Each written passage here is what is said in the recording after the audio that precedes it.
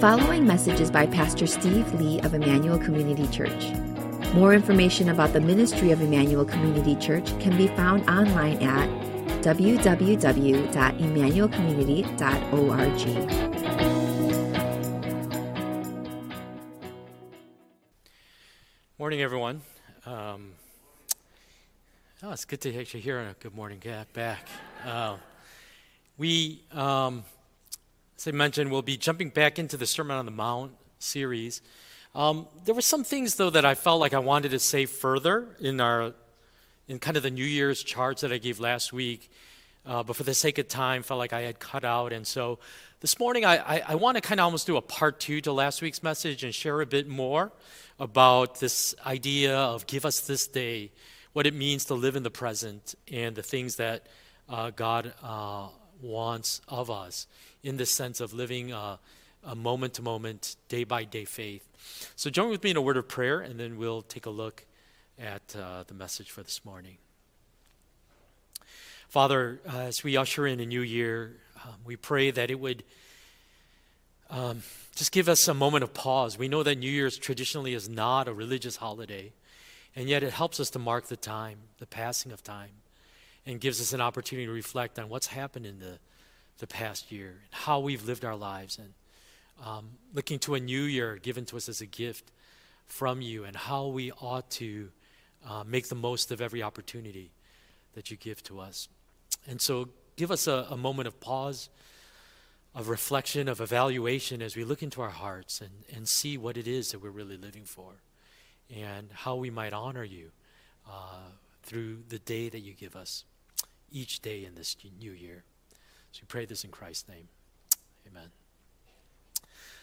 So in last week's message, I did give a New Year's charge to the church, and I shared about how it is so hard for us to live in the present, that there's such an easy escape to dwelling in the past or just being fixated on the future, so that even though physically we're present at any moment, the truth is often our mind is not really fully there. We're thinking about something that happened in the past, or we're already preoccupied with what we have to do later on or something like that. And the truth is often we escape into the past or into the future because there's something about the present that is unpleasant, or that we don't want to deal with, or that we just don't want to face. And I think that's happened a lot during this pandemic, because the truth is these are trying times that we're going through. An author recounted a time when he was sitting on a couch, and he kind of built this little cabin for himself in his backyard. And he kind of lived in this wooded area where he could have his own little study back there, his office. And so sitting on that couch, this large spider emerged from underneath the cushions. And he didn't like spiders, and he was actually terrified by that experience. And so this is what ended up happening as a result of that. Every time that he would sit on that couch going forward, he would have to take every one of those cushions and basically pull them off the couch and inspect the couch and check all the cushions to make sure that there weren't any spiders hiding in the couch anymore. And he writes that he did this for years, for a couple of years, every time he sat on this couch, until one day he just finally came up to the realization that in all those years after that initial experience, he never once discovered another spider in the couch. And he thought of all the wasted time of inspecting that couch because of that one experience. And that story reveals how negative experiences in our past tend to have an undue power to shape how we approach future experiences. It's the way that the past can haunt us and pursue us, so that especially when we go through difficult things, it can really have an undue influence on how we live in the present. It's this statement, I'll never let that happen again. And we end up overreacting to those experiences. I think a similar experience happened in our family when there was just this one time we were going to go to Great America. And as we were driving on the way there, Betty just had this nagging feeling. And she was saying, I think we left the garage door open. And I was like, nah, I'm pretty sure I closed it. She's like, no, I didn't see you close the garage door. So we had to literally turn around and drive all the way back home. And sure enough, the garage door was opened. And it was like, oh man, what would have happened if we were gone all day and the garage door was open? And so after that experience, for the next decade, there would be these moments when we're like halfway to our destination, and Betty's like, I think you didn't close the garage door. And I'd be like, no, I closed it. I know I closed it. But sure enough, we'd turn around and go back home. And here was the thing, was after all of those moments of turning back to check the garage door, not once in that entire decade was it ever opened again, you know? And so, but this is just what that one experience did. And so finally, after a decade, I installed this Wi-Fi unit so that she could check on her phone. And now, through technology, the garage door is closed, so we're not turning around and driving back there and checking. But this is the way that we can get stuck in the past, isn't it? And it's the way that we can end up being even imprisoned by our past experiences. But it's not only the negative experiences that can trap us in the past. We can also romanticize the past as the good old days. That makes it so hard for us to accept how things have changed in our life. And the truth is, the older I get, the more I find myself doing this, longing for the past that I've lost.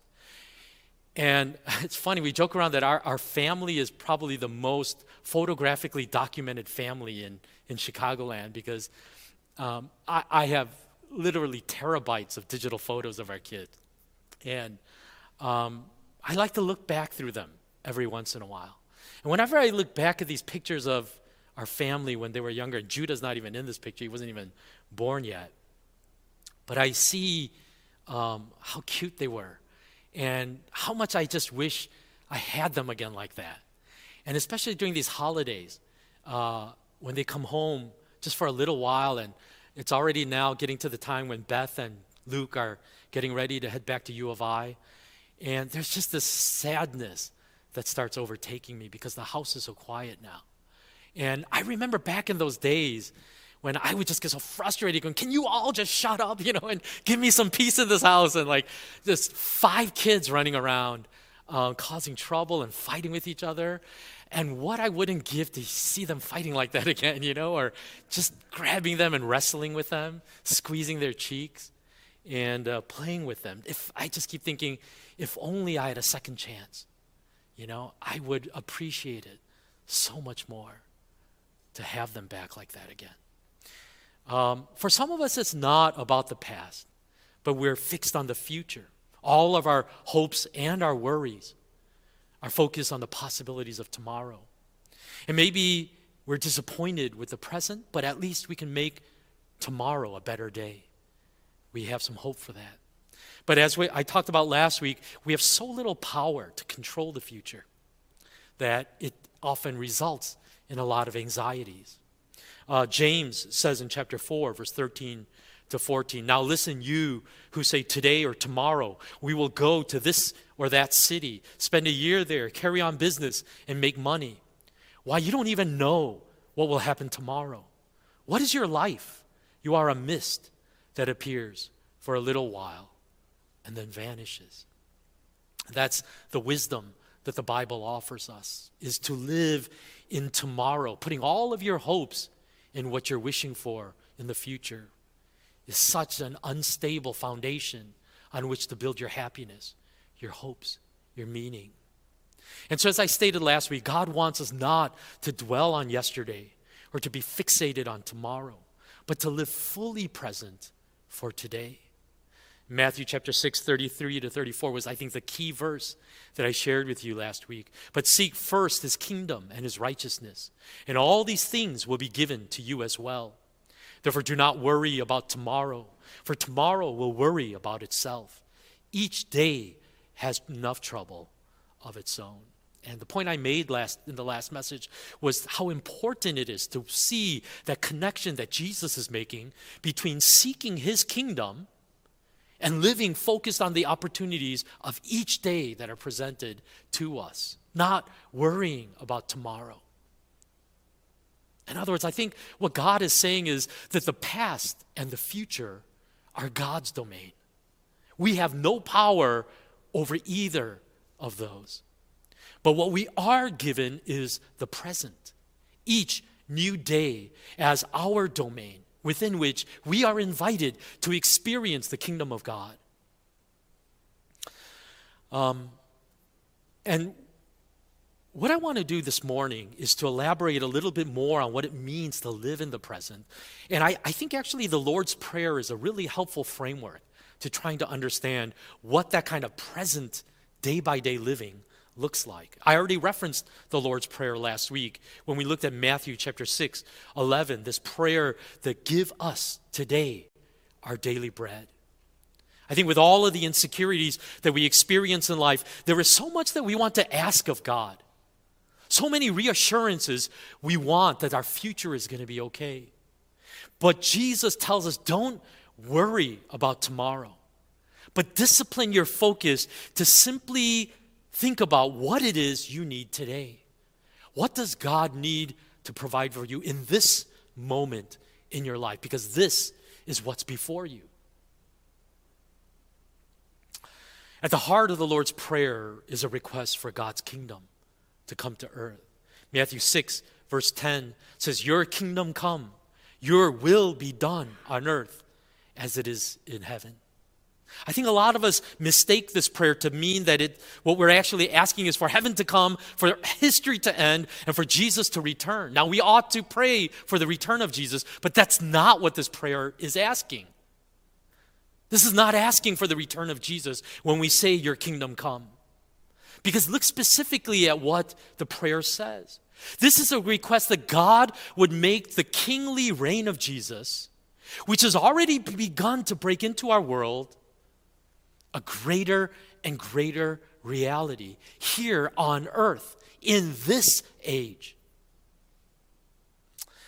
I pointed out how the Jewish expectation of the Messiah was off the mark because they were looking for a military political leader who would overthrow their Roman occupiers and restore Israel to its days of former glory.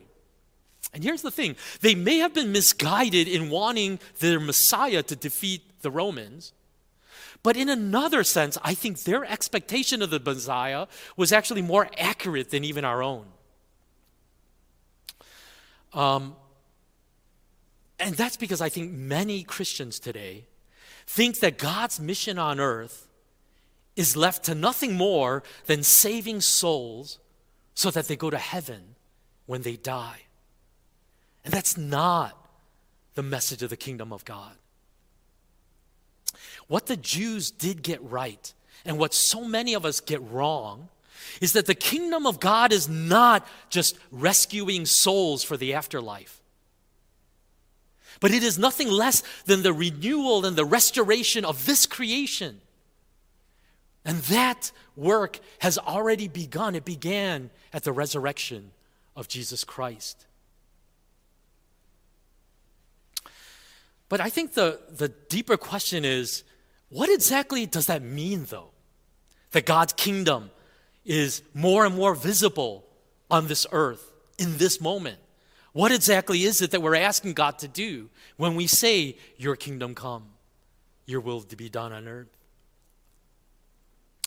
It's interesting, speaking in December to a political gathering where actually many evangelical Christians were present in attendance, Donald Trump Jr. expressed this frustration with the teachings of Jesus with this quote. And he said at this conference, we've been playing t-ball for half a century while they're playing hardball, referring to the left. We've turned the other cheek. And I understand the biblical reference.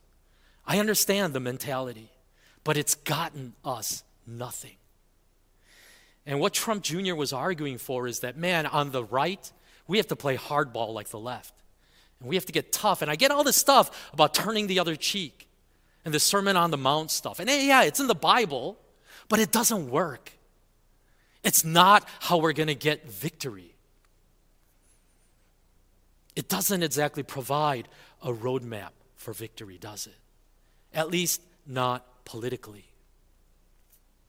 And it's interesting, as Jesus taught during his earthly ministry, his kingdom confuses and scandalizes people because it just doesn't meet their expectations of what it would look like if God were to reign in power. I think that's why Jesus was seen as such a disappointment to the Jews when they had so much hope in him, that he was going to be their answer. Look at the description of Jesus in the Gospel of Matthew in chapter 12, verse 18 to 21. Here is my servant whom I have chosen, the one I love, in whom I delight. I will put my spirit on him, and he will proclaim justice to the nations. He will not quarrel or cry out. No one will hear his voice in the streets. A bruised reed he will not break, and a smoldering wick he will not stuff out, till he has brought justice through to victory. In his name, the nations will put their hope. Now, this is quoting a passage in Isaiah. And to put it bluntly, I think the statement that's being made here about Jesus is, in all honesty, Jesus looks weak. He looks weak. He's not the kind of person that anybody would notice. He doesn't look like he's making any kind of discernible impact in the world. He doesn't look the part of a commanding and inspirational leader. And I think that's the first confusion about the kingdom of God and the kingly reign of God, is that the truth is that quite often God seems weak to us. He seems weak, doesn't he? Don't we truthfully wish that God would show up more definitively in our life at times? Don't we feel like, man, if I'm a Christian and if God is on my team, then shouldn't there be some more wins here? Why does it so often feel like we're defeated?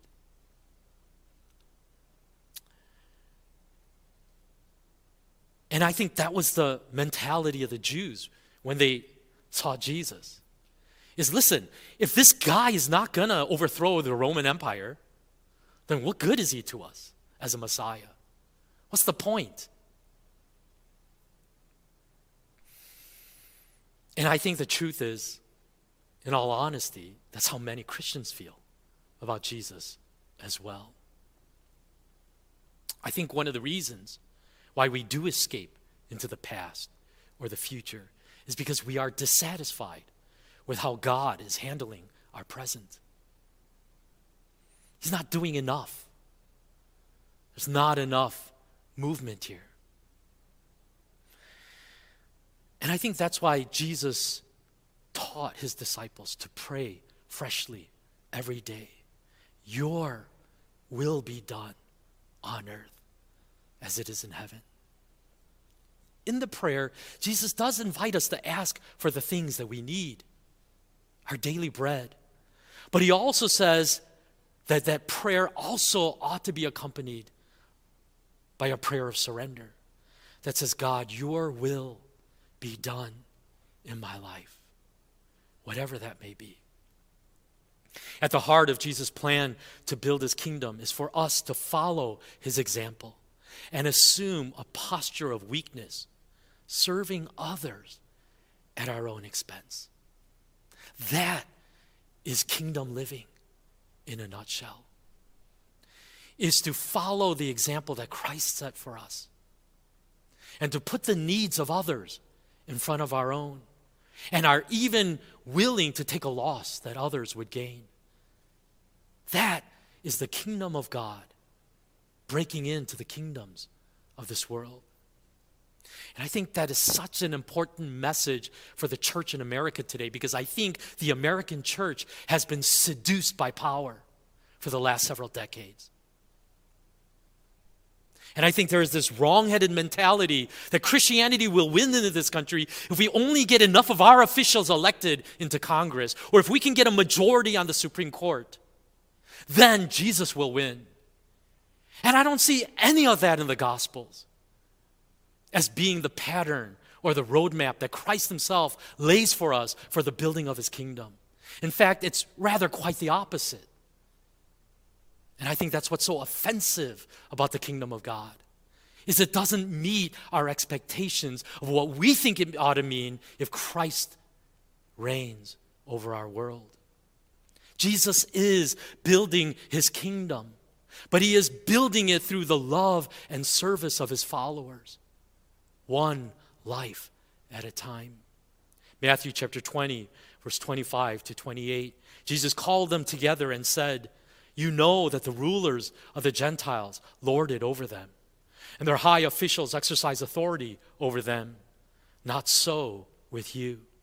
Instead, whoever wants to become great among you must be your servant, and whoever wants to be first must be your slave, just as the Son of Man did not come to be served, but to serve, and to give his life as a ransom for many." This is what it means to live in the kingdom of God. Jesus tells his disciples that the world operates on a very different principle, and that's survival of the strongest. The strong devour the weak. But he says, my kingdom is an upside-down kingdom in which those who hold the positions of power and privilege actually use those God-given resources to serve the ones who are on the bottom. This Turkish artist by the name of Uğur Galenkuş created this gallery of images in which he took photos from wealthier nations and combined them with ones of poorer countries. If you can show the first image there. And these images are just arresting in the message that they convey. One child sits on a seesaw wearing designer clothes, while another sits on the turret of a broken down tank amidst the rubble of his village. A father gives his daughters a bath out in the open air with the backdrop of a bombed out city, juxtaposed against a high-end bathroom with floor-to-ceiling marble. A musician plays a guitar, and that image is blended with a child soldier holding an AK-47. A refugee father carries his child in a basket as he flees his country, while another man's hands are filled with shopping bags in a high-end mall. Homeless children sleep on the side of the road, with cars whizzing dangerously close to their heads, while other children sleep on down comforters in the safety of their suburban home. And these images are really hard to look at. This last one just really disturbed me. The thought that any parent would lay their child to sleep with blankets like that on a roadside like that. But as I shared last week, his years of earthly ministry and his teaching clearly reveals that Jesus' solidarity is with the poor, the marginalized, the forgotten, the weak. And here's the thing, as his followers, he calls us to join him in this ministry of caring for the least of these.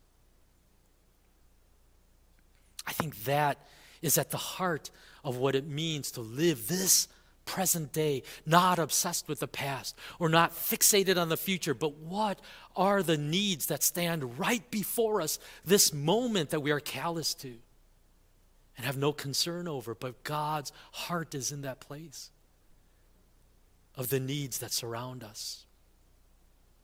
I'm so thankful for the generosity of so many of you who gave during this Capsule Our Sheep project that we actually recently did. And we'll give a fuller report, show some videos of that. We've already sent the money over there. And so Pastor Janet, who's administering this project, has been inundating my inbox with these stories and these photos of families who have already become recipients of these sheep because of your donation. And because of all the money that we raised, actually it looks like by the end of this project, 100 needy families are going to be each given one sheep, which has the opportunity through that single animal to take the first steps out of poverty. And when you read these stories, they're utterly heartbreaking to see some AIDS orphans where both mom and dad have died because of HIV, AIDS, and others whose families have just been devastated into horrible poverty, and what this gift is offering to them as a ray of hope to come out of their horrible situations. I think this is where we need to think about the kingdom of God being lived out in our lives. Philippians chapter 2, verse 3-7 says, "Do nothing out of selfish ambition or vain conceit. Rather, in humility, value others above yourselves, not looking to your own interests, but each of you to the interests of the others. In your relationships with one another, have the same mindset as Christ Jesus, who being in very nature God, did not consider equality with God something to be used to his own advantage. Rather, he made himself nothing by taking the very nature of a servant, being made in human likeness." I think this is the invitation to every one of us as to what it means to live fully present in today. It's great to help out needy families in Kenya. But I would argue that there are needs that surround you every day when you go to your places of work. When you look around at your family, your spouse and your children and your neighbors and the people that you're rubbing shoulders with every day. And I think that is the radical call of the kingdom of God. Is that we, as the followers of Jesus, rather than bickering or whining or resenting or joining in the gossip or attacking others, that rather than joining in all that mudslinging, that we become the light in that darkness and show the heart of Christ to maybe even the very people who are attacking us or hurting us. I think that is what it means to live as a follower of Christ. The last thing that I just want to highlight, and we'll just try to wrap up here really shortly, is this other part of the Lord's Prayer found in verse 12 of Matthew 6. "And forgive us our debts, as we also have forgiven our debtors." I think what Jesus is saying to us is this: every day ought to be an opportunity for you to come afresh into a posture of repentance and confession. It is the fundamental orientation of the heart of a follower of Jesus Christ, is to acknowledge and to confess and to own up to our own sinfulness. And that is such a radically different posture than what we see in our world today. In Martin Luther's famous 95 Theses, which he nailed to the door of the church in Wittenberg, he wrote these 95 grievances against the Catholic Church. And at the very top, number 1 out of 95, do you know what it was? It was when our Lord and Master, Jesus Christ, said, "Repent." He willed the entire life of believers to be one of repentance. Luther started with this because he said this is where everything lies in the problem of the church today, is because of our utter refusal to acknowledge our own sinfulness. And as a result of that, all the other problems in the church arise. And I think if that was true in Luther's day, that is just as much true in our day. I think one of the most important signs of a person who has experienced the touch of God is this ability to confess sin and to repent. Because our natural instinct is to blame and judge others and to be totally blind to our own failings and shortcomings and sins. Not long before World War I began, a British newspaper ran this article with this interesting title that simply said, "What's wrong with the world?" And this guy, G.K. Chesterton, a Christian apologist living in Britain at the time, read that article, and he wrote back to the newspaper this very short letter in response. Dear sir, regarding your article, What's Wrong with the World? I am. Yours truly, G.K. Chesterton. I think what Chesterton captures is the heart of a person that really lives in the kingdom of God. Which is to say, I have stopped playing that game of blaming everybody else in my life for the problems of the world, the problems in my life. And what I've come to realize is that I am the problem. I have to begin with me. My job has never been to judge others. That's not something God has even asked of me. That's not in my domain. I am not their judge. God is their judge. But what is open to me is the opportunity to reflect on my own heart. And that takes nothing less than an act of God to take somebody so proud, so blind, so hardened, and soften that heart and say, it's me. I'm the problem here. I have to confess to God. And so to live every day in the kingdom of God is to live in this posture of humility and repentance before Him. I'll be honest with you. As a pastor, I hear a lot of chatter about how all the different segments in our church see what the problems of ICC are. But you know what the funny commonality is? It's never them that's the problem. It's always this other group of people in our church that's the problem. And how are we going to come together as one body in Christ if that's our perspective? Is, wow, ICC would be so much better if those people could get their act together.